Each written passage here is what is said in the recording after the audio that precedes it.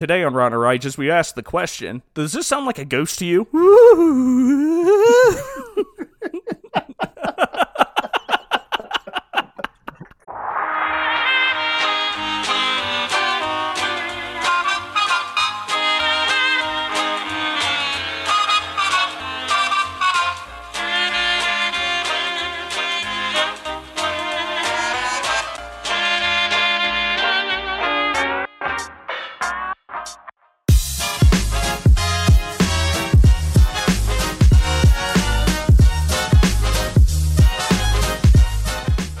Hello and welcome to Rotten or Righteous. Once the votes are read, the decision is final. The person voted out will be asked to leave the tribal council area immediately. I'll read the votes. This is a show where we look at faith-based media and rate it on a scale of 1 to 10. 1 to 5 means that it is rotten and you should just avoid it like the plague. If it rates to a 6 to a 10, then it's all right. It's righteous. You should give it a chance. You should give it a try. I'm Zach Geiler, and with me, as always, is my good friends Scott and Luke. But before we get to them, I would just at the top get rid of some housekeeping stuff so we don't have to worry about it later. Please, if you haven't already, like us on Facebook at facebook.com/rottenorrighteous. Follow us on Google Podcasts or on iHeartRadio or SoundCloud. And if you listen to us on Apple Podcasts, please give us a quick review and 5 stars. It really helps us reach a larger audience. And if you like the show, if you are on board and been listening to it for a while, please just tell somebody about it. Maybe put a little status update in the old social media. Do what you got to do to help us get the show out. I thank you for all of you who are listening and have been listening, and it's awesome to see our numbers go up each week, and I truly hope you're enjoying the show as much as we enjoy creating it. And we don't enjoy creating it all that much, so you only have to like the show just a little bit in order to do that. We at Rotten or Righteous have set aside a portion of time at the top of our show to discuss a news story that is affecting millions of lives across the globe. In an effort to stay up to date and keep our listeners informed, we move on to our fairly new segment that is called Supremely Thoughtful and Useful Information Delivery, or STUPID for short. I'm proud, Scott. I thought you were illiterate. Not when it comes in the form of an acronym. This week's news story comes to us from across the pond in the United Kingdom, and this one is hot off the press, guys. It was literally written today, June 25th, 2020, and it was an article written by the esteemed journalist Luke Matthew, who I can only assume makes his parents proud every single day. The headline reads, "Woman's pasta creation brutally ripped apart as others compare it to diarrhea." Stop it. I'm dead serious. That's exactly what the headline is. I can't wait to hear more now. But before we go any further into the discussion, I do want to share with you guys the picture of the pasta dish in question. And because this is an audio medium, I do want to try to paint a word picture for our listening audience. So if you go to your guys' Facebook Messenger, I'll send it to you there. Ooh. That looks terrible. See, it's not diarrhea I'm putting in mind of. It's, well, It's like sticks. What is that? It appears to be penne pasta that has been topped with poo. It looks like somebody poured beef gravy over penne pasta. Which might actually be good. That might actually be good, but this... I went to culinary school, and they'll tell you that you eat with your eyes first. My eyes just vomited. I'm not eating this penne. It's not runny, though. If it was going to be diarrhea, it had to be more runny. I don't know. If you look at the bottom of the bowl, there is some definite liquid accumulation. Now, before we gross everyone out completely, it isn't diarrhea on top of penne pasta. That's just what it was compared to. Are you sure? Yeah, I'll tell you exactly what you're looking at. Let me read the article to you. A woman bravely uploaded a photo of her pasta dish to the Rate My Plate Facebook page, and the harsh feedback included advice to throw it down the toilet to cut out the middleman. If you post a picture of a pasta dish online, You better be willing to deal with the consequences, because people will mobilize to defend the sacred food. Previously, one amateur cook was told that she should be banned from Italy after sharing a photo of her classic dish of pasta and gravy, with another saying that the meal made their eyes bleed. So one woman must have been feeling pretty brave when she decided to introduce the world to her very own unique recipe on Rate My Plate Facebook, or on the Rate My Plate Facebook page. The group boasts more than 2.5 million members, all ready to give their opinion on the plates of food uploaded for inspection. And they didn't hold back. A recent submission has racked up almost 9,000 comments, showing an interesting-looking bowl of pasta, which is simply titled Pasta with Melted Chocolate by Sophie A. Ooh. And as expected, some of the reactions were absolutely brutal. One commented to say, "It looks like my son had diarrhea and it landed all over your pasta. Enjoy." It looks to me like somebody took like 100 feet of arteries. I just like how it was her son's diarrhea, not his. But a second wrote, "That is just so wrong. If you want an improvement for it, pick it up, walk it over to the bin, and just throw it in there. Then go back into your cupboard and create a decent pasta dish." Another replied, "I ate a candle when I was a kid, and that was 100% more appetizing. Do you need me to call someone for you? Family? Friend? Therapist?" A fourth added, "Chocolate pasta looks the same going out as it does going in. May as well miss out the middleman and just throw it down in the toilet." I'm telling you right now, Zach, you could wait 4 days and that pasta could walk itself over to the dumpster. Hey, but before we just immediately hurt or just immediately rain on this chocolate pasta's parade, there were some that were more open to the idea and even sounded willing to try it for themselves. One replied, "Shown my daughter and she thinks that's a dream meal. Love pasta and Nutella. Why not put them together?" I'll answer that question, because it's gross. How do you know? Have you tried it? No, because they don't go together. I'm also not going to take a big bowl of chili and put a scoop of vanilla ice cream in it and mix it all together and eat it. I like chili. I like ice cream. I don't want them together. You could never tell, though, in that. Oh, you could tell if you could taste vanilla in your chili. Another said, "When you're craving for carbs and chocolate both at the same time, improvise." So, gentlemen, as I said at the beginning, this is clearly a crucial news story. Chocolate and pasta. Looks like poop, but does it taste like soup? It looks like Dookie. I got a few more here. It looks like Dookie, but does it cause you to pukey? Looks like dung, but is it secretly yum? Okay. What are your thoughts? Quite possibly the most disgusting thing I've ever seen in a dish in my life. Whatever. Your mom has that one baby picture of you sitting on a plate. That's beside the point. I was cute back then. I would give it a try. So would you really? Yeah, I mean, I would try it. Like, it might look funny, but chocolate and pasta, like, how bad could it taste? It probably isn't that bad. I mean, it might not be the most appetizing texture, but I'd give it a go. I look at that and I think I'd be more apt to eat tarantula, caterpillars, spiders. Whew, that is just disgusting. I've seen you munch on dog biscuits like they're Pringles. See, and the thing is, you could put Nutella on a dog biscuit and it wouldn't look nearly as bad as this. And don't knock dog biscuits till you've tried them. Okay. Yeah, I mean, I once had biscuits and chocolate gravy. Apparently it's a thing that's more prevalent in some states than others, but for some reason I was at a sleepover and biscuits and chocolate gravy were the breakfast. I took a bite of it and I said, no. And I was like 12 years old. I should be digging because it's chocolate. And so even at 12, my palate was more refined than to eat two things that should not go together.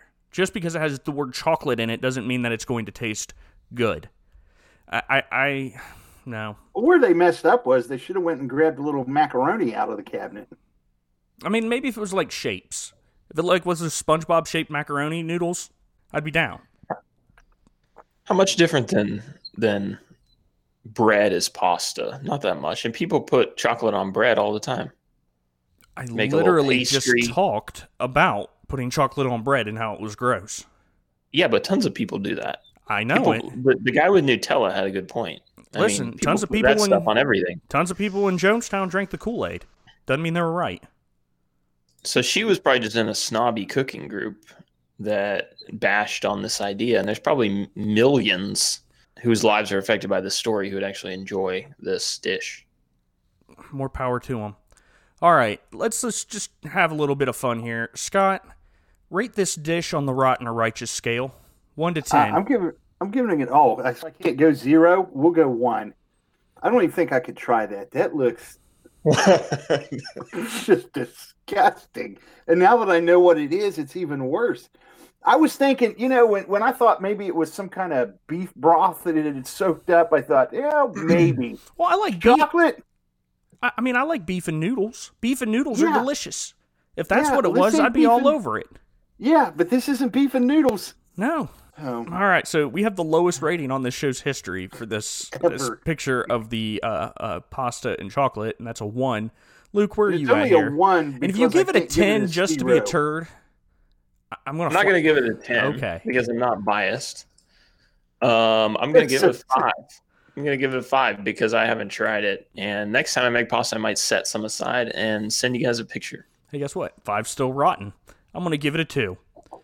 So there you have it. I'm not even going to average it out, but I do know that according to our scale, there you go. Do you need any more proof that this dish is from the devil? It's 2.6666 repeated. The Pharisees wouldn't give Jesus a chance either. Are you comparing my Lord and Savior to a bowl of penne pasta that's covered in chocolate sauce? They might have thought that he was unimpressive, as you believe this dish to be unimpressive. Hey, Luke, I know that you technically don't work right now as a preacher, but I'm going to try to save you a little bit so that when you get back to the States, you might be able to find a pulpit somewhere and work. Nah. Well, we have our chocolate pasta rating. It was given a rotten rating of a 2.7, rounding up. But what about this week's show? Today we are reviewing the season finale of the VidAngel series, The Chosen. The episode opens in Canaan, 1952 BC, where Jacob and his sons begin to dig a well. A local man named Yasib comes and greets Jacob and explains that the land that Jacob bought, that he's digging his well on, that it is pretty much useless, that no matter how far down he digs, he's never going to draw water. But Jacob assures Yasib that God will provide. But old Yasib tells him that the gods in Canaan are not kind. Jacob says, well, if it doesn't work out, then they're just going to move on. They're searching for the promised land that God promised his grandfather Abraham. And Yasib responds, you ever notice that the gods are always promising us things but we never really see them happen? Jacob assures the local that sometimes God just takes his time. Sometimes generations have to pass to fulfill his promises. And Yasib is amazed that of all the gods you could possibly choose from, you pick an invisible God whose promises take generations to come true, who makes you sojourn in strange places, and he broke your hip. That is a strange choice. But Jacob tells the man that he didn't choose to worship God, but God chose him. And at that moment, water begins to fill the well. And Jacob turns around to Yasib and says, ha, I told you so. Gave him a wet willy and ran away. That was my favorite part of the show. Yeah, it was very, You wouldn't expect to see a wet willy, but I don't know. By the end of this show, I feel like I expected to see a wet willy. This show went just a little bit silly off the rails, but we'll get there. Cut to 26 AD. A disheveled woman is drawing water from a well and begins to carry it down a long road that leads into town. Then the opening credits roll. Now, I just want to stop here just for a minute, because when the woman begins to pick up the water and walk towards the town, music begins to play. Do you remember that music, Scott? No, I don't. And I watched the episode just this afternoon. Well, what was the music? I was going to ask you what you thought about this song choice. Because to me, well, this song sounded like a ghost. Probably be a better question to ask Luke. I don't remember it either. It went.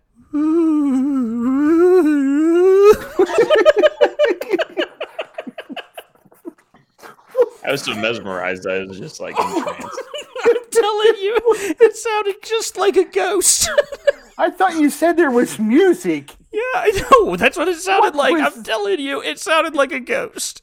And it just took me completely out of the scene because I started laughing. I'm like, what did they do? Hire a ghost here to sing this part? Only you. I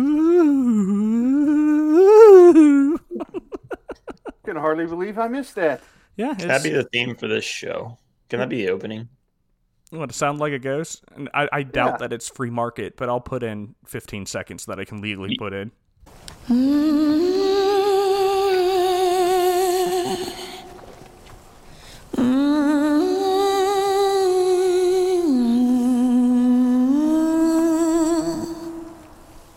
You can just sing it. Oh, that's what you want our theme song? Yep. Yeah. Well, we'll start it out. Absolutely. Today on Rotten or Righteous, we asked the question, does this sound like a ghost to you?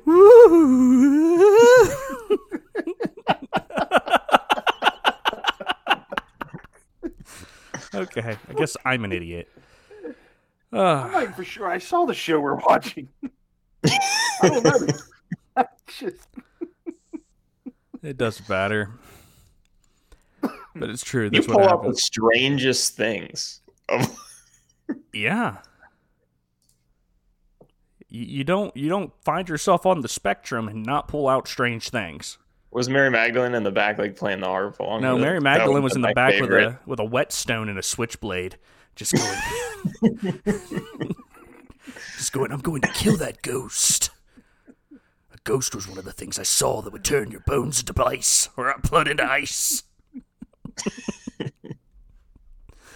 oh my. But following the opening credits, the woman makes it back to town with her water and enters her home, and she walks in, and the most just relatable character that has been on the show is sitting there. He is kind of relatable, isn't he? It's just this old, decrepit man Angry. who says, When the door opened, I honestly hoped it was a thief or a murderer come to put me out of my misery. I don't You know ever felt why. that way, Zach? I don't know why, but I really related to this guy. Oh, it's just you. And then the woman's like, I'm sorry to disappoint, but I need a favor from you. And before asking what the woman at the well wants, my new favorite character immediately asks her why she looks so grody. That's what he says. It is. And not so many words. He goes, hey, why you look gross? Face is red, your hair's matted, you're smelly. What's going on with you? You sure you don't want to murder me? And she was like, hey, it's because I can't go to the well with all the other wives. I have to go at noon when it's hot outside. If I could go with the other wives, I wouldn't look so gross. And I could go with the other wives if I'm allowed to stay with one of my boos. One of my 5 boon companions. I'm sorry, man. I'm fast forwarding to the show and thinking about where Jesus is at the well, and he goes, yes, and you've had 5 boos. I mean, that's word for word what the word on the street version says. Okay. Finally, the old man just asks how much money she wants, but she isn't there for his fat stacks. All she wants is...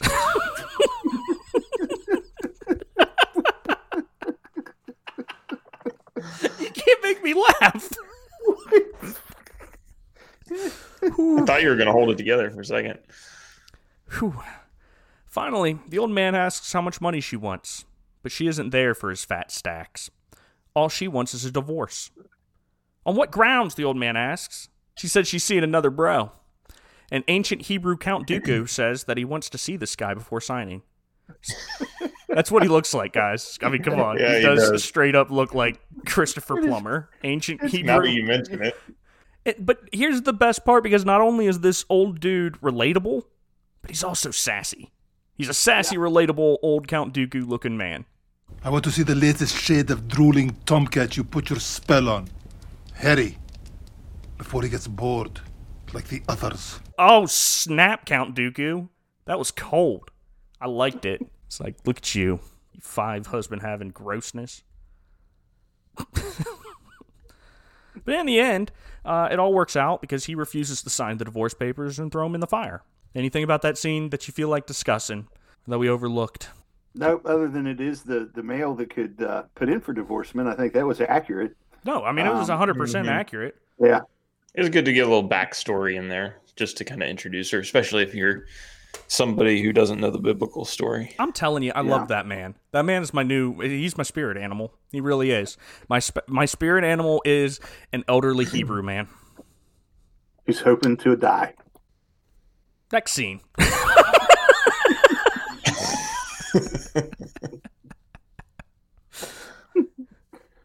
Next scene, Jesus and the Chosen are sitting around a feast. They're at the dinner party at Matthew's house from last episode. Simon refuses. Did you guys notice that Simon refused to eat the food that Matthew brings him? Yep. He's doing everything in his power to make Matthew feel uncomfortable and unwanted. And old cold shoulder. And I tell you what, I really like that because it makes sense. You have a fisherman and you have a tax collector, 2 people on opposite sides of the social spectrum. This would have been more than likely how they would have interacted. Yeah, I thought, the Bible doesn't really give us any insight into that, and I thought that was interesting to see how they portrayed that, because you would think all their animosity wouldn't just evaporate as soon as Jesus called them, but the biblical account doesn't really tell us if there was any tension there or not. Well, let me ask you a question then.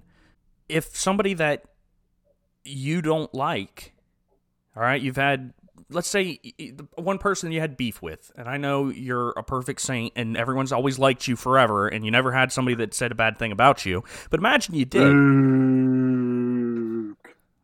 Stop singing the opening credit song that was there. It's creepy enough. Let's just say that you had somebody that was your enemy, but he decided to join the church. Do those feelings automatically just vanish just like that? Of course not. It's human nature. It's something that you're going to have to work on. But it takes time. You can't just immediately mend a friendship just because something happens. There's a bridge that needs to be gapped there. So I truly think this is very realistic. Absolutely. Then the party is crashed by a couple of Pharisees because they were walking by and they heard Jesus speaking. Jesus immediately goes to the door and invites the Pharisees into the party, but they refuse because they would never be caught dead eating with tax collectors, prostitutes, and other sinners. Matter of fact, one of the Pharisees is disgusted, just disgusted, that Jesus would keep such company with the likes of these people. Basically, they're not going to sit down and eat with these guys. And Jesus reminds them that it's not the sick who needs a doctor. And then the Pharisee insinuates that God wouldn't want him to dine with those who refused to pay their tribute at the temple. Jesus tells the Pharisees that they need to learn what Hosea meant when the prophet wrote, "I desire mercy more than sacrifice." The Pharisees threaten Jesus, saying that the religious leaders are listening to everything that Jesus says. Then Jesus gives the Pharisees a message to take back to those who are watching him. He said, "Let them know this, I have not come to call the righteous, but sinners."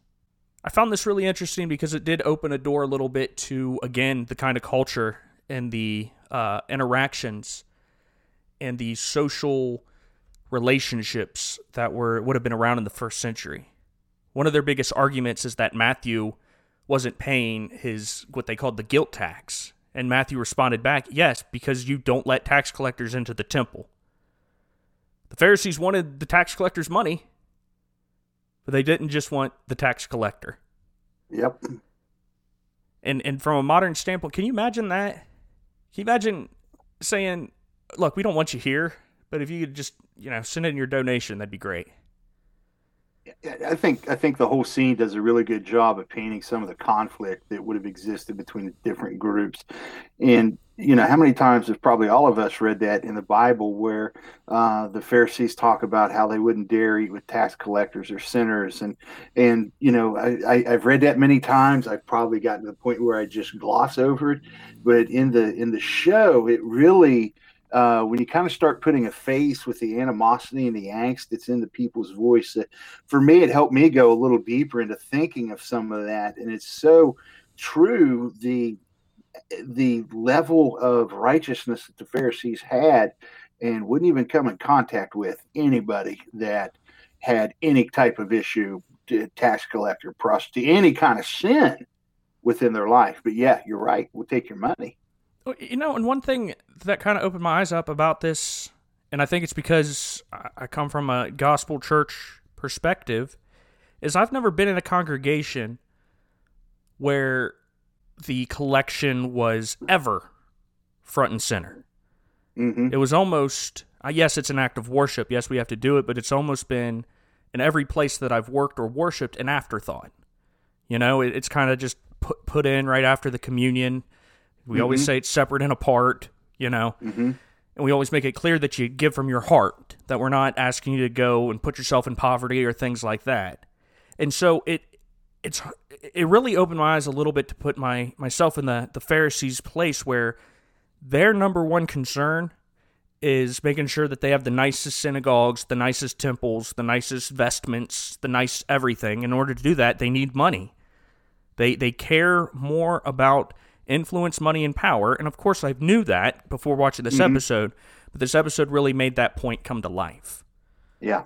Another thing that I got from this that I really enjoyed seeing was Jesus plays the part of someone who is stern but loving perfectly. Mm-hmm. The guy that plays it. You know, normally he's got a smile on his face and he's goofing around with his followers and everything, but you could see there was a little bit of fire in his eyes when he was talking to these Pharisees. And he never showed them anything that could be really seen as disrespect, but at the same time, he didn't back down. Mm-hmm. And I think that's important for Christians to see, especially because sometimes Christians think that in order to follow the commands of the Bible, turn the other cheek and be the peaceful nature people that we're called to be, that means we have to have like the spine of a jellyfish and kind of just crumble whenever confrontation comes our way. And it was cool to see Jesus stand up to these people, because it does show an important lesson here that it is possible to stand up for the truth without being violent, angry, mm-hmm. and vindictive. Yeah. And you think how that scene starts too. He even invited them to come and be a part of Shabbat. Come and do what we're doing, which really they should have been doing anyway, according to the law. But it was good to see Jesus, as you say, with a backbone, not in an angry, vengeful, aggressive way, stating that which is truth and why he had come, to give that information over to the Pharisees. I'll also point out that we see Peter in his typical Peter fashion with his really, I guess I almost hate to say bad attitude, but to me, he's right on the verge of, well, let's fight. Well, I don't the way you're talking, so I'll take care. But there's a lot that comes out in this scene that you see the different characters and character flaws of some of these individuals. And it does have this build-up between Jesus and the Pharisees, where you don't know what's going to happen. The Pharisees aren't backing down. Jesus isn't backing down from the truth. And so we have this heightened tension between these two perceivable and movable forces. But before the Pharisees can respond to Jesus saying, I've come to call sinners, not the righteous, Gaius immediately shows up. He comes up behind them and asks if everything's all right. And I loved this because the Pharisees, you could see their posture immediately go from being straight, I'm the most important person here, to seeing the Roman praetor behind them and going, oh, no, sorry, my bad. It's you. Nothing's wrong. I apologize. And like puppies cowering before a bigger dog, the Pharisees back away from Gaius and leave with their tails between their legs. This episode truly shows, and we'll get to more of this later on before we come to the conclusion of the show. Gaius is absolutely tore up about losing Matthew. Oh, yeah. And it's more than just him being a good tax collector. Oh, you see the I love Gaius in this episode. Yeah. I mean, he is just he's and there he shows himself again at Matthew's house, trying to convince him, don't do this. You need to stay doing what you're doing, collecting taxes. Right, because it wasn't one of those serendipitous moments that sometimes shows try to shoe in. It was, you could tell that he was there to talk to Matthew. He didn't know about the little dinner party that was going on. He just wanted to talk to Matthew. And so Matthew comes over to Gaius and tells everyone to keep eating while he and Gaius talk. And Gaius immediately tries to convince Matthew to reconsider leaving his job and associating himself with what he calls basically the bottom rung of Capernaum society. And Matthew reminds Gaius that he comes from a Germanic lineage, and his people are known for surrendering. And I love what Matthew says here, that Matthew is just doing what Gaius' ancestors did. He's just surrendering to Jesus. He's just giving up what he needs to do in order to do what was right for him. But Gaius doesn't want to lose Matthew. He understands that it was Matthew who got him his recent promotion.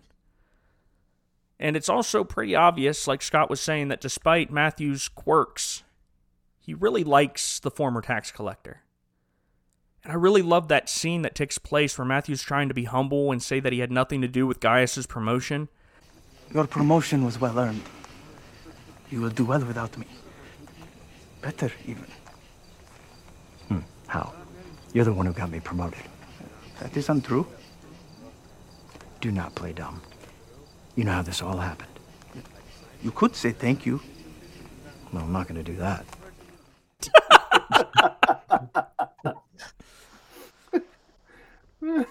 But then But Matthew he is going to do him a favor. Yeah, Matthew turns into like the Godfather there for a minute. He goes, "Come to my daughter's wedding, as before faith." He goes, "Well, fine. If you're not going to say thank you, you can show me your thankfulness by doing me a favor." Before we're told what the cliffhanger of that scene is, we change to Nicodemus. Is there anything else you want to point out? Because that honestly was one of the best scenes in the entire series. Yeah, I think. yeah. I like that, Jesus invites them into the house before he tells them that he's there for tax collector or for sinners, that he's there not to help the righteous but the sinners, and he's already invited them in, and that happens like almost out of order. And I wonder if a lot of people connect the dots, like he invited them and they won't come in, and then he says, "Well, I'm here for the sinners." Like if they had been Right. put those two things together after the fact, they would have realized, "Oh, I'm in that camp as well." Well, right, and maybe sometimes people read that verse and they take it out of context to try to justify living sinfully, saying, "Well, Jesus is here for sinners, not the righteous." Well, that's not what that verse means. The people that were sitting there eating knew that they were the lowest of the low. They knew that they were prostitutes and beggars and not that begging is a sin, but they knew that they were the dregs of society, as Gaius puts it. But the Pharisees think that the Pharisees think that their chocolate pasta doesn't stink. In their minds, they are righteous, but really, they're rotten. You see what I did there? I did. Truth be told, they have a lot of similarities with chocolate pasta. You know what else I really liked about this scene was that there was so very, very little of Mary. I think she had one line in the whole 15-minute scene. It was great. But you know what? This is what I'm talking about. This right here, perfect use of Mary. The Mary to story ratio was perfected in this scene. Because is Mary in the scene? Yes. But she's not the center of the scene. She's not saying any quippy things that are going to stick with me for the rest of my life. I am still having recurring nightmares of Mary with a switchblade coming up, going, "I'm going to cut you, Bendejo." Didn't you see her in the background when Jesus was talking to the Pharisees? She took over and started teaching the apostles. Told a few parables. So Nicodemus is getting ready to receive a great reward, and his wife couldn't be more proud as she helps him get ready. Nicodemus is reminded of his mother and his mother's love for Hagar. Now, Hagar, he reminds his wife, was caught up in strife, but God still saw her. and the Lord understood that Hagar's road was not going to be an easy one. When we stumble onto hard roads, he finds us and comforts us. Or does he call us to them? I'd like the whole tension between him and his wife. I feel like that's very natural. Like, he's been doing this thing his whole life one way and thought he was right, and his wife's totally sold on it. Yeah, I feel like that's a very natural tension, and I think it's good. It would be because he just doesn't want to like come out and ruin her life because she's all like, "Oh, I love our lives the way it is," and he's like, "Well, I pretty much hate my life right now," but he won't come out and say it. And I like the whole dynamic there. You could see a change in his entire demeanor as soon as she said, "I love my life," because Nicodemus is absolutely tore up. He's just in pieces internally because he believes in Jesus. He believes why he's there, and he wants to go and to follow him. But he even said it to Jesus in the last episode. He'd have to leave everything that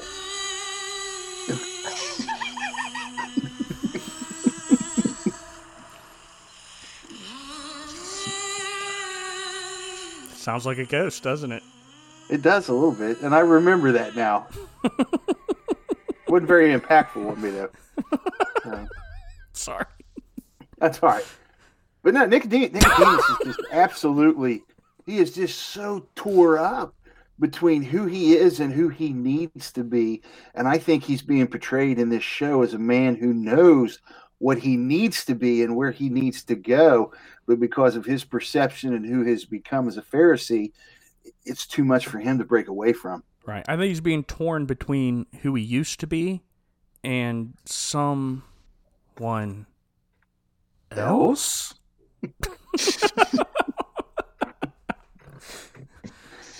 But yeah, Nicodemus' wife is excited to leave Capernaum. When Nicodemus hears that he only has one more day, he is hit with the sense of urgency. Jesus, was it last episode or 2 weeks ago, whenever it was, Jesus invited Nicodemus to join him. Nicodemus had a chance to be one of the chosen.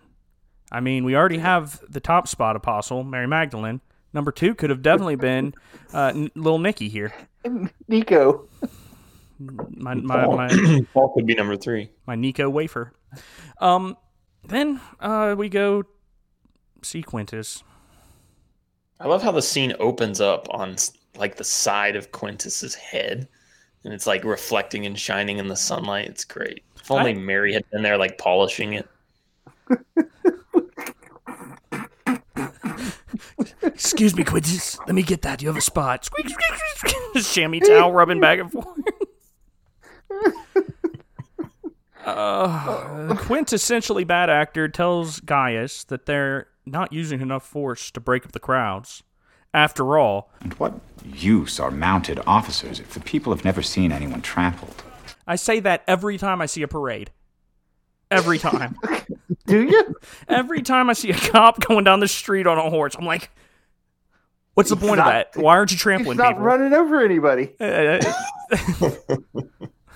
Tax dollars at use here, not trampling anyone. Ridiculous. Well, the reason why quintessentially bad actor is all grumpy is because a crowd got in the way of his childhood rival, Herod, and it made him look bad. And then our good friend Gaius has to break the news to quintessentially bad actor that Matthew is no longer working as a tax collector for Rome. Then Quintus throws what can only be called a hissy fit. And because Jesus stole his pet, Quintus says in his terrible acting ways, "Oh, I really don't like that man." "Oh, I really don't like that man." I think this scene might have been just a little on the nose. Up to now, everything Quintus has done has been very reserved. Had undertones, of course, but was never on the surface. But I don't know. I think this one might have just been just a little too on the nose for me. You like Matthew, too. I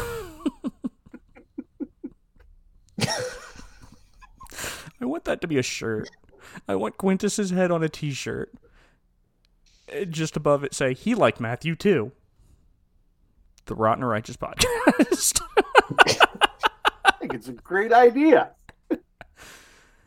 You see him as he's talking to Gaius. He goes, "Don't make me keep asking questions."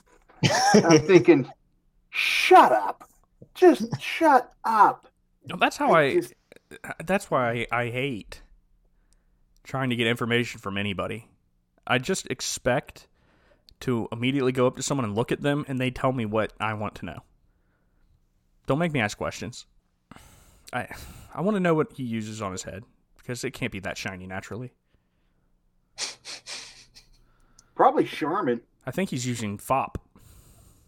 FOP? I don't know. I mean, FOP probably would give you the shine as opposed to the Dapper Dan. It wouldn't shine it as well. That and in Capernaum, you couldn't get Dapper Dan from anywhere. I mean, it would take 2 weeks at least, because Capernaum was a geological oddity. 2 weeks from everywhere. Yeah.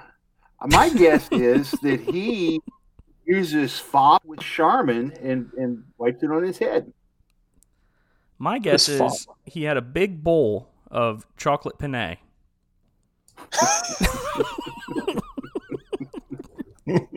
And I don't know why that would make his head shiny, but I just think like he's the type of guy that would fix up a big bowl of chocolate penne on purpose. FOP, Luke, is a hair jelly, hair product, or hair treatment. Yes, and you like the smell of your hair treatment because the pleasing aroma is half the point. I see. Jesus and the Chosen are making camp, and Simon and the guys are kind of ribbing each other, which again I love because that's all preaching school was 2 years of just picking on each other out of love, for the most part. But they're just ribbing on each other, and someone said that Simon would be in better shape, or he wouldn't hurt so much. He said he had bad shins. But he wouldn't hurt so much if he didn't spend all his time fighting. But Simon goes, "My fighting days are over." And then Jesus gives Simon a real quick and you miss it look of like, like, you keep thinking that, big boy. And again, the guy that plays Jesus is so good at this role. Yeah. He really is. And then something's bothering Simon. And Jesus asks him, "What's up?" And Simon just basically says he's worried about Eden's Ema, who was dying while he was away with Jesus. Back to Nico. Nicodemus just finished accepting his honor. And then Shimmy Shimmy Cocoa Puff comes out to address his mentor, congratulate him. And Shemuel talks about how he's excited to become a great teacher. And Nicodemus is like, "You need to slow your roll, Holmes. God takes us where he wants us." And Shim's like, "Well, yeah, but I found me a specialty.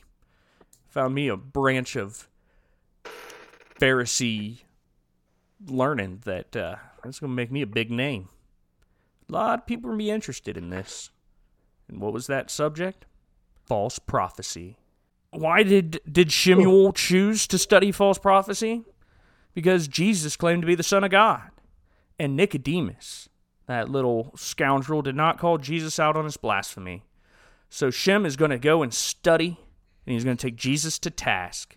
And then he tells Nicodemus that basically he just tells Nicodemus to stay out of his way. He's just like, "Just get out of the way, man. We don't know what you're doing, but just stay out of my way, because I'm on a shooting star to the top." I like Shemuel. It was sad. It was sad. I think this is the moment where he goes to the dark side instead of comes to the light. Well, if you looked in his eyes, they turned yellow, which is the sign that you're the dark side. Then we're back at Simon's house, and Ema is coughing, and Eden is giving her weekly sponge bath. And and things are looking bad for Ema, and it's overwhelming poor Eden. And I just want to give this girl a hug. I do. Just wrap her up in my arms and hold her tight and tell her it's going to be okay. I just want to call out your bias here, because I knew how you were going to respond to this scene. Because you hate on Mary, but you don't hate on Eden, unless she's stomping grapes. but you just want to give Eden a hug, and Mary, you're like making out to be this mass murderer in the background. You know what I love in the background? I feel like there's some bias there. What I really love in the background is your mouse And I clicking think I know every why. 5 seconds. I think it's the best. It's best for Is audio. what? Your mouse clicking. Is what? It's really good for the audio, that ambient mouse clicking. Fine, I'll use the trackpad. Don't change the subject. Exactly. No, that is not. That's comparing apples and oranges. Why can I say that? Because Eden belongs here. It's her mother-in-law that's sick. We know Question Simon your was motives. married. We know that his wife was probably still alive. We know that his mother-in-law was living with him. Chances are his wife was there. Mary Magdalene, on the other hand, doesn't show up until after the crucifixion.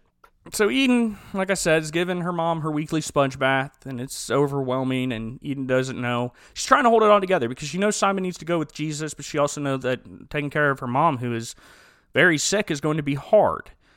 But then Jesus shows up, and Jesus tells Simon to go sit with his mother-in-law as Jesus and Eden have a little conversation, and Jesus tells Eden that she has a role to play in all this, but she's not going to be told what that role is, but she'll know in time. The whole idea that Jesus is going to heal her mother-in-law in order to make her life a little bit easier while Simon is away, I don't hate that. I think it was pretty good. And then Jesus kind of turns it around with a pretty funny joke. And Scott, this is your favorite line in the whole show, you told me, was... Plus, normal Simon is difficult enough. You think I want to travel with a worried Simon? Yeah, the only thing, and I watched this several times, the only thing I could think of when he said that was, I didn't hear normal Peter is hard enough to travel with. What I heard was normal Zach is hard enough to deal with. I don't know what you're insinuating. Did he actually say Peter in the show? No, he Because said Simon. I heard Zach. Simon. Oh, he said Simon? Yes. See, that's why I had to go back and watch it so many times, because I heard normal Zach is hard to deal with. Jesus walks into Emma's room and heals her. And Emma's 100% restored. And Jesus is sitting there smiling at her. And then it was my favorite line in the whole show. Emma turns to Jesus and says, "Who are you?" That was good. Eden's Emma is healed. Eden thanks Jesus, and he just lifts this huge burden off of her. I can't imagine, and I'm glad they put it in the show, what it would have been like for Peter being married to leave and be gone like that. And he obviously is close to Eden, obviously loves her, but he's going to be gone more and more and more. Right. And there's a great challenge within that, and she is willing to sacrifice, in my mind, just as much as he is. Well, you see, I was talking to Kelsey about that the other day, and I was like, how would you deal with me, leaving if I had to do this? And she looked at me and said, I can't even imagine it, but I sure would like to. Yeah, I imagine you did say that. Is there any chance? Are there any holy men walking around in Kentucky? There's tons of guys with gunshot wounds. I'm sure I could follow some holy man. So the next scene, we're back with the woman from the opening scene as she makes her way through a crowded market, and she picks up an orange, only to be told that they don't serve her kind here. And she's like, yeah, you do. She slaps some money on the table. She slaps down her Skrilla and takes the orange. That was the end of that scene. Then we're back with quintessentially bad actor that gives an order in Hebrew, Greek, and Aramaic. He says, by order of Rome and punishable by detention and imprisonment, religious gatherings outside the synagogue and Hebrew school are strictly prohibited. Then Quintus says that Jesus is wanted for questioning. I do have a problem with that one scene. I know it's very short, but I have a problem with it because that makes zero sense historically. Mm-hmm. The one thing that Rome wouldn't take away from the Jews is their religious freedom. That is the only thing that keeps the Jews in line. I get what they're trying to do, but it does not make sense historically. Yeah, the timing of it's not okay. And then we have a leave-in montage. Matthew leaves and locks his house. Simon tosses a burlap sack over his shoulder. James and John say goodbye to their parents. Mary leaves her house, basically carrying only what looks like a rolled-up yoga mat. Nicodemus' wife is packing. Simon hugs and kisses Emma and Eden goodbye, and they all meet at a fountain, while Nicodemus looks at the group from a distance. Jesus asks if everyone is there, and Mary, being the most important disciple, and is also in charge of attendance, says, "Yep, we're all here."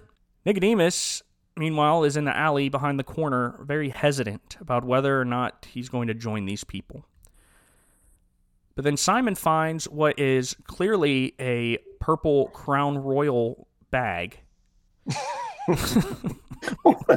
Did you just say Crown Royal? Yeah, Crown Royal comes in these velvet sacks. I guarantee you that's exactly what it is. It does. I did not know that. Just put some like fake gold coins in it.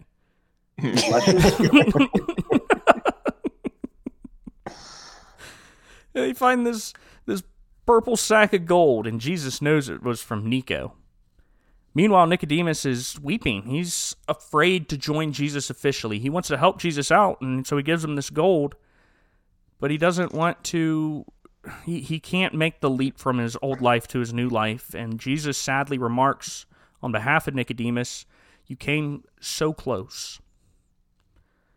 And this scene broke my heart. It's well acted, and it just broke my heart. Because Nicodemus is just absolutely sobbing around the corner. I mean, he is just... I felt so much for him right then and wondered, why do you not just turn... And I understand, it's just a show. It's not the biblical account, but why can you not just turn the corner? And I think there's a message there that we can all see when it comes to Christ. There's a lot that we have to give up. And some folks aren't willing to give up, whatever that may be. For him, it was his position in the Sanhedrin position as a Pharisee. There's a sermon right there. Why can't you just turn the corner? Why can't you just turn the corner? That's actually a good title. I like that scene because I felt like it was. I hope it's relatable for people who maybe aren't Christians watching Nicodemus. Yeah. But even like when he's in his house with his wife, and then this scene, because they know. I think some people are out there. They know what they should do. They just can't. They just can't turn the corner. Yeah. And fully commit to it, and they're gonna show that he should have done that. But I feel like there's a lot of people in that situation. Then Gaius goes, and if you think that he's going to go and knock on Matthew's parents' house, you're right, because that's exactly what he does. He goes to Matthew's parents and tells them that Matthew followed Jesus. And you get that Gaius is so protective of Matthew. Mm-hmm. Honestly, Gaius was more of a father to Matthew than Matthew's own father. Because and you look back on the scenes, and Gaius says things like, any dad would be proud of a son that makes your kind of money, that does your job, that all this stuff, and it makes sense that Gaius really was this father figure. And so it's kind of cool what they set up here between Matthew's real father, who came back from his business trip that he wasn't at last episode, and him being compared and contrasted to Gaius, his surrogate father. And I loved when Gaius looked at Matthew's father and said, "Well, do you even know your son?" Because no, right, real father has no clue about his son, because he's giving him the boot. I think there is a shift that maybe for the first time in years, Matthew's father is proud of his son. Yeah, that he gave up being a tax collector to follow what he believes is a prophet, and Gaius is clearly disappointed that Matthew made this decision. Mm-hmm. Mm-hmm. Oh yeah, I think definitely he's disappointed, but I think he respects him enough to recognize why he went. But yeah, and I think next season when it comes along too, to me it'll be interesting to see how many more times will Gaius come back to Matthew, because I got a feeling, I don't know, but I got a feeling it wasn't the last time.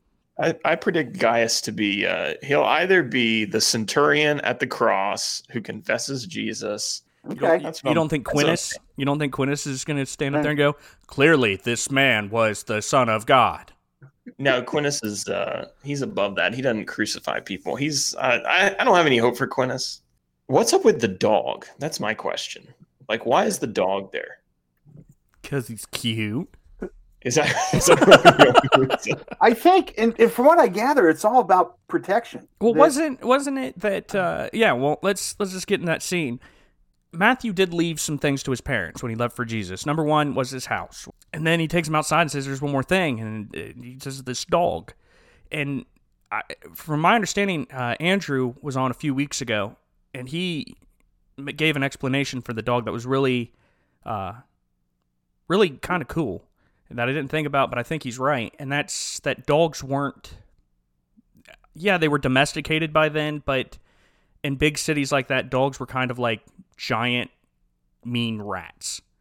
Like, you didn't want them to be around you. They would just travel in packs, and they were scavengers, and they were mean and nasty creatures. And it is kind of poetic that Matthew would befriend one of these things and then leave this dog, which, again, his parents don't have that kind of predisposition towards these animals that Matthew has, behind to keep his mom company when his dad's on the road. Yeah, and I kind of picked up too out of that scene because the dad had been robbed, right? Mm-hmm.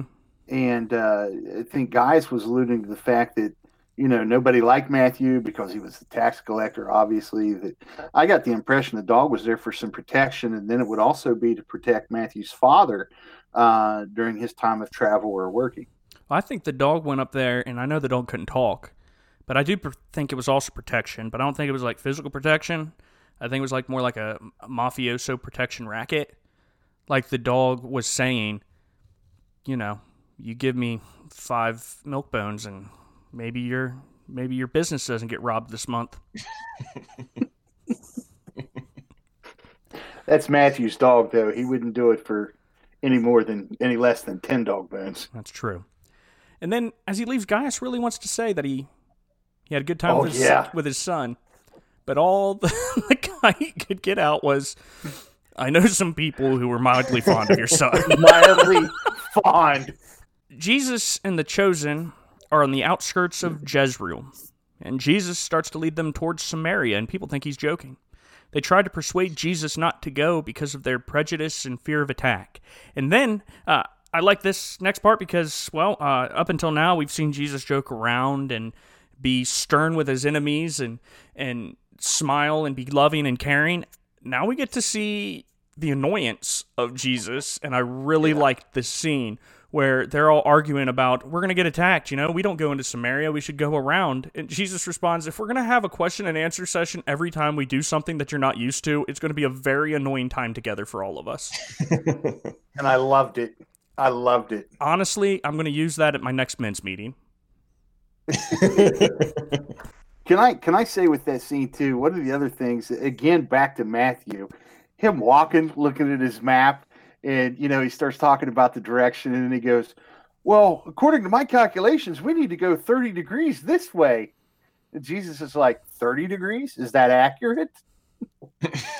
But you see, once again, Matthew and his need for facts, figures, and exactness when it comes to numbers. And I'll tell you what else caught my attention was that Simon says my catchphrase. Jesus says, if we get attacked, Simon will show us what to do. And what does Simon respond?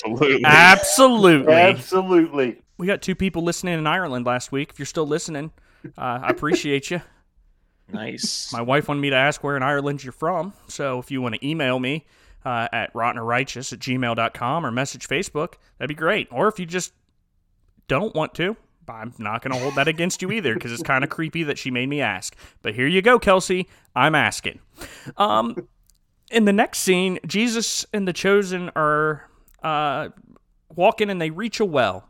And the Lord sends them all into town to buy food. And at the well, the woman from the opening scene comes to draw water. And Jesus asks for a drink. And she basically goes, that's a negative, Ghost Rider. Get your own stinking drink. You want a drink? I'll get your own stinking. She turns into like Scarface for a minute. She can't believe a Jew would ask a Samaritan woman for a drink. Basically, she's doing everything in her power not to give Jesus a drink. Yeah. And Jesus tells her that if she knew who he was, she would be asking him for a drink, and he would give her living water. And she's so jaded by everybody that she's not willing to give Jesus basically the time of day, let alone a glass of water. And eventually she asks Jesus to prove that he can give this water, this living water.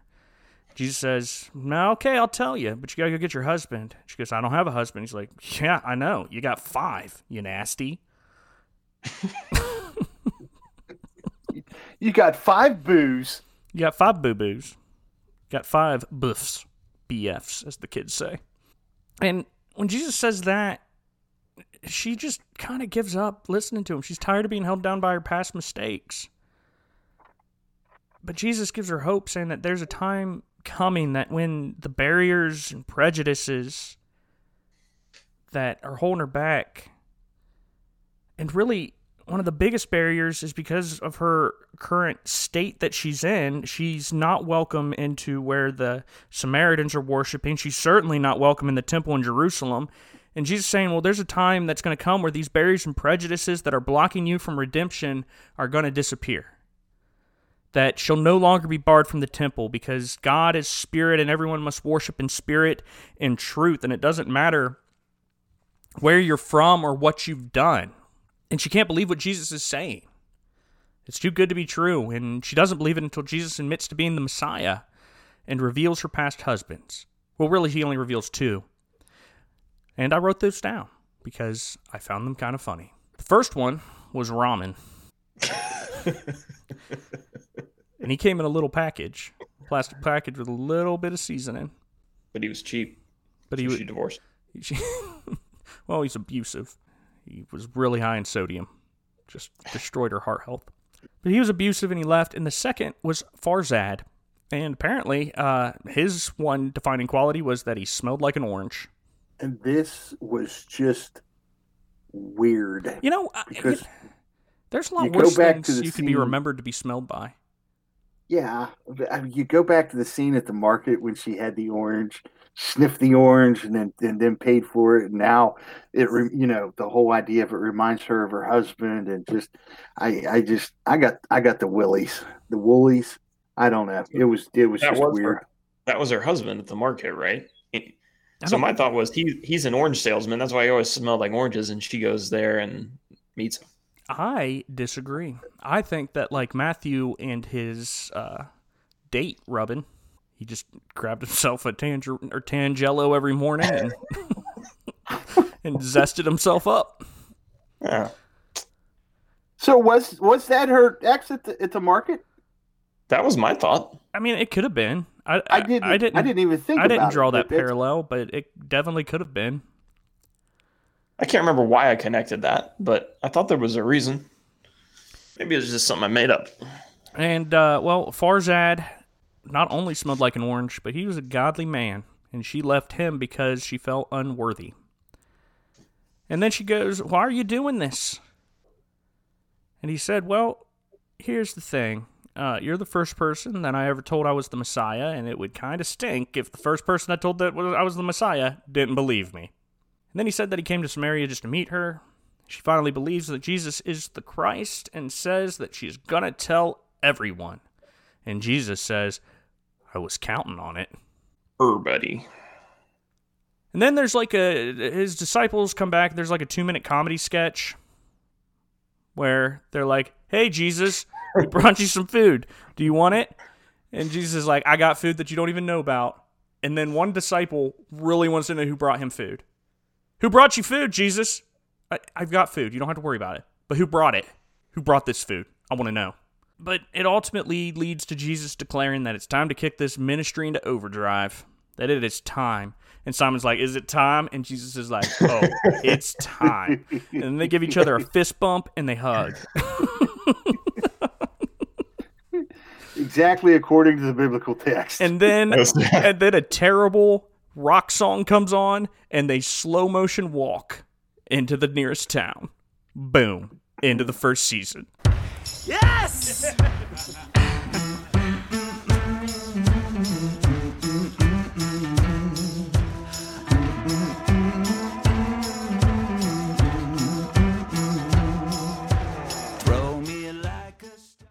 All right, what do you guys think about this the entire woman at the well scene? What are your thoughts? There were parts of it. Yeah, there were parts of it I really liked. There were parts of it I'm like, just stop.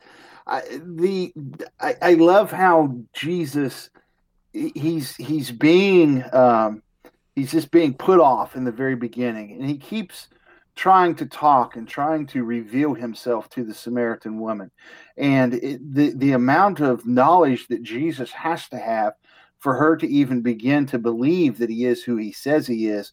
I enjoyed watching that, and then her coming to the conclusion of who he was and getting really, really excited, and how she's going to tell everybody about that. I mean, overall, I really liked the scene, but there were a couple of things, again, and this is just me, the orange thing, I just thought was weird.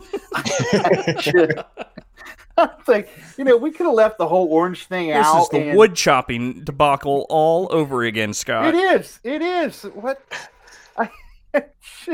Why the orange? That was just, but again, that's on me. There's nothing, I don't know what to say about it, but I'm just, and who smells like an orange? I don't know, but I wish they made an orange deodorant. I'd probably buy it.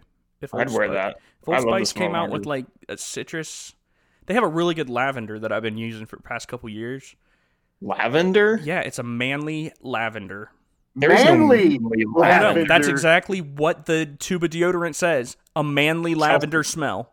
Terry Crews endorsed it as manly. You can tell me Terry Crews isn't manly? Terry Crews could beat you. Terry Crews could beat you to death with his pecs. Just because something says manly in front of it, Zach, doesn't mean it's manly. Listen, yes, it does. I thought the woman played the role of like being the dog who had been kicked too many times. I thought she played that well, and that Jesus is just another guy telling her to fix her life, and there's probably been a ton of people telling her to fix her life, and there's probably a lot of people in our culture that are like that too. Too many preachers have told them to fix their lives, or have been harsh to them, or just condemned them, and so she just feels like Jesus is going to do the same thing, and he comes off obviously different, and so I like that. Whenever I read this story in the Bible, this narrative in the Bible, I never really pictured the woman being like super kind of jaded and kind of vindictive towards Christ. I felt like it went a lot smoother for Christ, at least in my imagination, than what was played out in the show.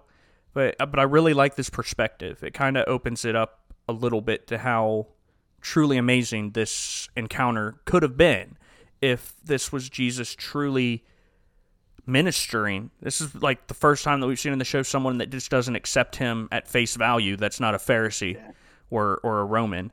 And it was kind of cool to see Jesus pleading, but pleading effectively and pleading with love and care in his eyes. Yeah, there's a lot of scripture in the script, which I liked. They just incorporated a lot of the like direct quotes out of the Bible. Okay, so we are running out of time because we're on a deadline here. But before we get to our rating, we're going to move on to a favorite section called "What You Talking About, Pure Flicks?" And like last week, Scott came up with some movie titles. So you know how this game's played. We've done this for several weeks now. Unless you're listening to these out of order, which why would you listen to a serialized review out of order? Doesn't make a lot of sense. But if you're listening to that, then we're so happy to have you. But Scott, I wanted to do something special. So I have chosen a movie, one from the 70s, one from the 80s, one from the 90s, one from the aughts, and one from the 10s. But let's get right into it. From the 1970s, the movie is called Born Again. And Zach, we'll start with you. It's about somebody that comes to Jesus and becomes a completely different person. A new creation, you could say. Dying to the old man to be raised anew. Okay. Luke, Born Again. Yes. I'm playing to win, not for laughs. Oh, to win. Born Again. Well, I Born Again is about a baby troll, and he's a Chinese troll, so he believes in reincarnation. And he gets all his hair cut off. Actually, it doesn't get cut off, but there's a dragon and attacks the city, and fire, gets breathed down, and all his hair gets burned off. And if you know those naked trolls, like the only thing that they have is their hair. So he's like, what is life? And so then he sacrifices himself to save the city, and in doing that, he earns for himself a good reincarnation where he gets his hair back in the next life when he's born again. Okay. Again, it's a 1978 American biographical drama film depicting the involvement of Charles Colson in the Watergate scandal, his subsequent conversion to Christianity, and his prison term stemming from Watergate. Boom. Now, I tell you what I have to do here. Luke, I have to give you the point, and here's why. You mentioned what? You mentioned a bald, naked troll and China. Point goes to Luke. Excellent. That was some biased. That was some chocolate like penne. Watergate. If I've ever heard of it, that's chocolate penne. It's in Washington, so if we're talking about naked, hairless trolls, it seems appropriate. It's basically who runs the country. Exactly. Okay. We're going to the 1980s, gentlemen, and the title of this 1983 film is Tender Mercies. And Luke, we'll start with you. Tender Mercies. Ooh, this is a tough one. I'm not sure I've seen this one. Tender Mercies is about a troll who it worked once. Let's see if it'll work twice. He doesn't have any. He's cold. He's outside. He's lonely. He went to Alaska to try to live among the wilderness, but it's not working out. So all he has left to build his fire is a little bit of tinder, and his tinder is a book about mercy, which is that one book about, like, I don't even know what it's about. He burns his book and has a little bit of fire so he can survive the Alaskan winter to make it back to China eventually. Okay. Zach, we've got a troll and China. Oh, my goodness. And Alaska. Tender Mercy, Zach. Well, I hate to disagree with Luke, but he's wrong. I've seen this movie, it's like 70 times. It's actually a biopic of the time that Elvis Presley met Jesse Kamatopoulos, or whatever his name was, Full House.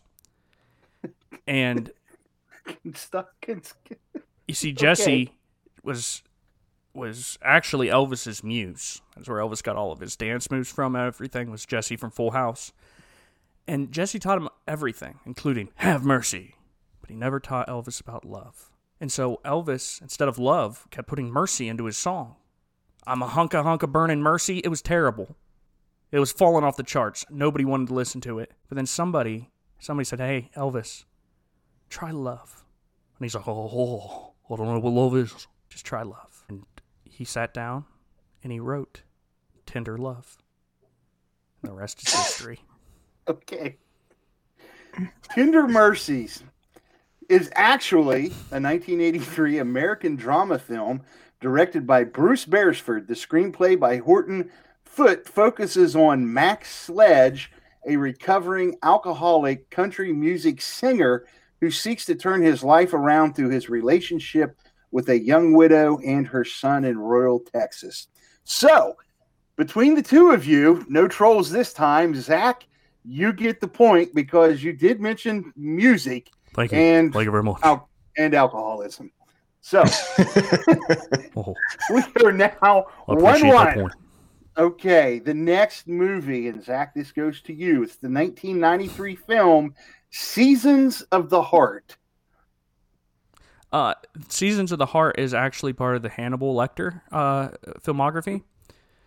As you know, in Silence of the Lambs, he meets Clarice and helps her solve a murder. Then in Hannibal, he is on the lamb and he eats a little bit of Ray Liotta's brain. But Seasons of the Heart actually comes before. It's a prequel of this, where he's just starting out on trying to figure out the best way to eat people. And he says, well, the best thing I want to eat is the heart. And so he just tries a whole bunch of different seasonings, and trying to get it just right. And he finds out that just a little bit of paprika and a dash of garlic salt with some fava beans and a nice Chianti. That's the way to go if you're going to eat the heart. Gross. You know, Luke, you can say just about anything here and get the point. I really thought that would get more laughs than what it did. Disappointed. I wasn't allowed to watch Hannibal when I was a kid, so I've never seen that show. Luke, you're 29 years old. Stop using that as an excuse. All right, Luke. Seasons of the Heart is actually about the Grinch. You know, because it's the prequel to the Grinch, not to Hannibal, because his heart is like really small, you know, and so the Grinch, obviously the story happens in the winter, so that he's born in the spring and he looks like a little troll, kind of like in the movie. He used troll 3 times. And his heart has to grow, and so it follows the events of the Grinch as he goes through spring, summer, and then fall, and what eventually leads him up to be the Grinch of the winter, and his heart is changed. Well, both of you guys are so not close, it's not even funny. Seasons of the Heart. 1993, Martha and Jed Richards live in Oregon in 1862. They and their 2 young daughters moved there to make a new life. Unfortunately, both of their daughters died from yellow fever along the way. This has left Martha an emotional wreck, and she is unable to move on with her life. That is until an orphan named Danny, comes to live with them.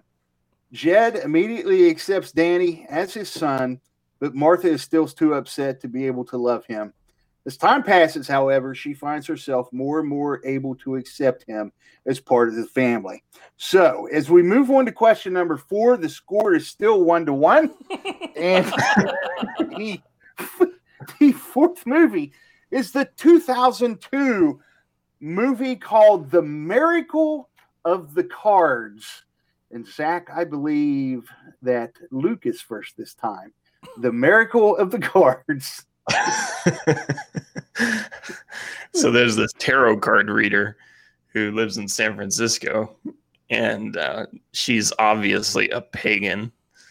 And so there's this man that comes to her, and this man had some experiences in China and in Alaska, and he's seen some things that he would like to forget. And so he's contracted this disease from some of his encounters in China and Alaska that are slowly transforming him into something that might resemble a troll. And so he needs a miracle. And so this woman is able to read his tarot cards and to figure out that there's no hope. And so he turns into a troll, and the troll saga continues. I'd like to say that he's right, Scott, but that'd be a lie. You see, Season of the Cards is actually a biopic about... It's not Season of the Cards. It's Miracle of the Cards. That's what I meant. It was Seasons of the Heart. Okay, Miracle of the Cards is actually a biopic of Harold Hallmark, who, he went to the store one day and looked at all the cards, and he saw one for, Father's Day, Mother's Day, birthday, sympathy, whatever. But he had a grandma who was turning 105 years old. And old Harold Hallmark needed a card. And sure enough, he searched up and down for a grandparent's card.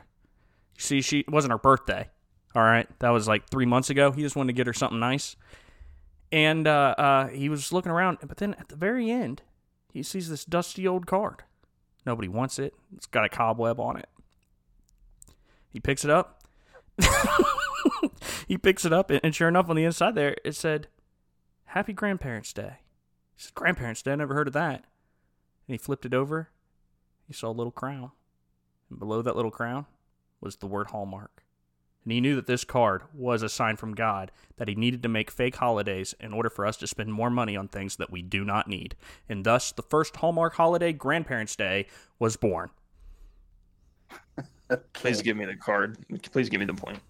I'm going to give you both a point because The word miracle is actually used in the synopsis, the summary of the show, which Luke, you used.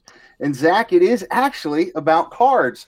The Miracle of the Cards is based on the true story of an English youngster, Craig Shergold, who in 1988 is diagnosed with a brain tumor. I was going to say Craig Shergold, too. I was this close. I know.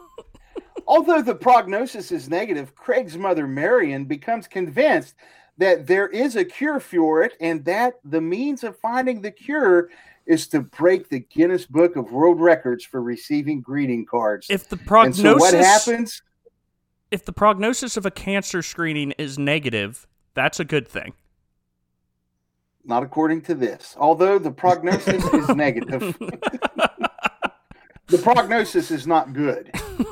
That's what they're trying to say. So anyway, they received 350 million cards at Craig's door. And I bet you at least 3/4 of those were Hallmark. Give me the point, Scott. I do. You both get a point. You both get a point, because if this should happen to end in a tie, I'm not prepared to have the tiebreaker be of the Christian faith movie that I also saw, which is Rooster Cogburn, starring John Wayne and Katharine Hepburn. So the score now is 2-2. And here's the tiebreaker. It is the 2015 movie The Masked Saint. And Zach, we start with you. The Masked Saint. The Masked Saint. Well, this is about a very faithful priest in medieval times. Not the history, but the restaurant. And, yeah, that was funny. I don't care who you are. That was a funny joke. He goes to medieval times with all of his sisters.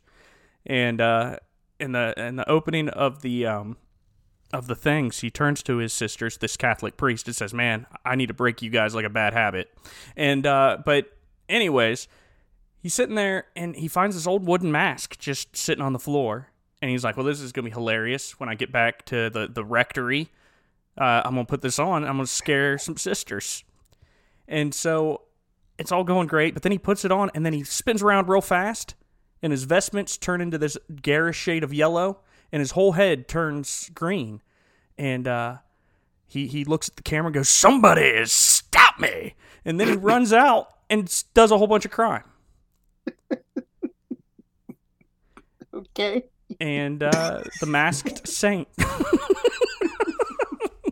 All right. Luke, 2015 movie, The Masked Saint.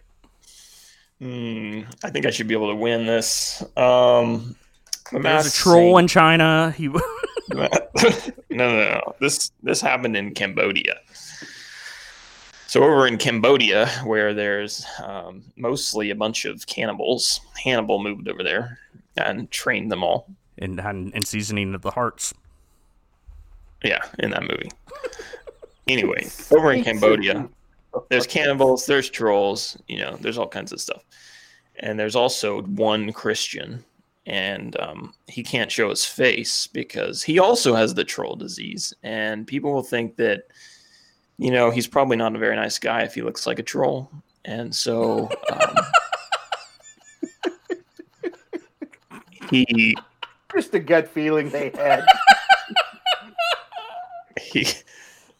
Anyway, he goes around and he goes to widows' houses, and he can't scare them to bring them pies and bread and goodies and treats, and so he has to wear a mask everywhere he goes. And eventually, he's miraculously healed when the Grinch comes to Cambodia and heals him.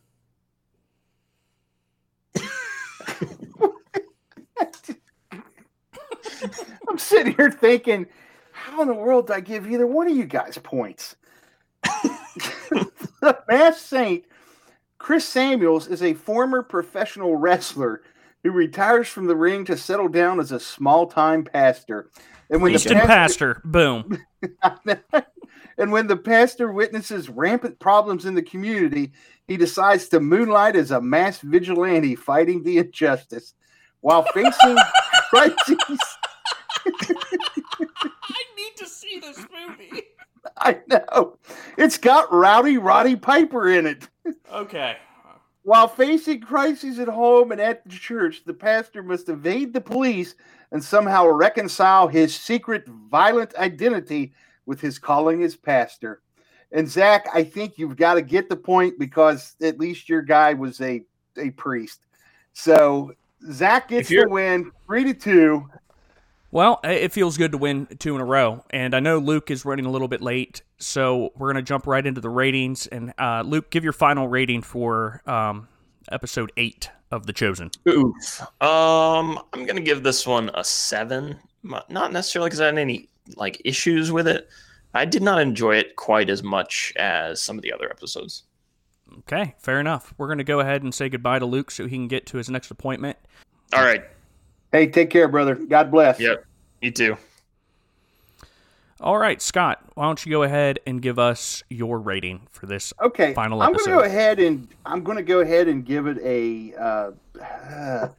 I'm going to give it an 8 this week. I know I've given a lot of shows an 8, and I thought it was a good show again. A couple little quirky things I didn't care for, but overall I thought it was pretty good. There were some things I thought were very moving and really give me some, I don't want to say insight, but deeper thought to some of the scriptures that we know and study for some other consideration, not within translation or meaning, but just a different perspective considering people that we look at with the Samaritan woman and, her particularly what she may have been like when Jesus met with her. Yeah. Well, like I said, at the top of every episode, whenever it starts, I start out with a 10. And then as soon as I see Quintus, I take a point off. Now, you saw him twice. I know, so I have to take 2 points off. Oh, my. Which takes us to an 8. And really, I didn't see anything else that it caused me to take an entire point off of it. But there was enough that annoyed me that I'm going to take half a point off, which leaves me with a 7.5. So with your rating, Luke's rating, episode 8 of The Chosen is an official righteous rating of 7.5. Yep, 7.5. So there you have it. We are finally done with The Chosen. Please join us next week for our transitional episode.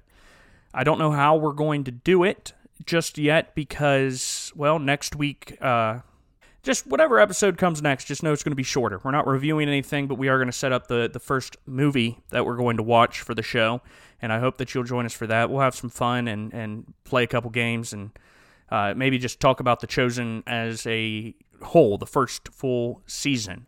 But for now, please, if you haven't already, please go on to Facebook and like our page. You can find us at facebook.com/rottenorrighteous. Follow us on Google Podcasts, iHeartMedia, or SoundCloud. If you listen to us on Apple Podcasts, please give us a quick review and 5 stars. Again, it really helps us reach more people. And please, please, please, if you like the show, please, please, please, please tell someone about us. Share it. The more people we have listening, the more, the more motivation we have to keep doing this show. It's a lot of work, but it is a lot of fun. But we want to make sure that someone out there is getting something from it if we're going to devote some of our time to making it. And if you have a suggestion for a movie or television show you would like us to review, or if you have any question, comment, or concern, you can reach us at rottenorrighteous@gmail.com. Or, again, facebook.com/rottenorrighteous. Send us a private message. Also, if you haven't already noticed, stay tuned just a bit after the closing music plays. We always throw in a funny little clip that had to be cut from the main show, just as an added bonus. Again, thank you so much for listening, sharing, and supporting our show. For Scott and Luke, I'm Zach Geiler, and this has been Rotten or Righteous. Lord willing, and the creek don't rise. We'll talk to you again next week. Until then, remember to say your prayers and obey your parents.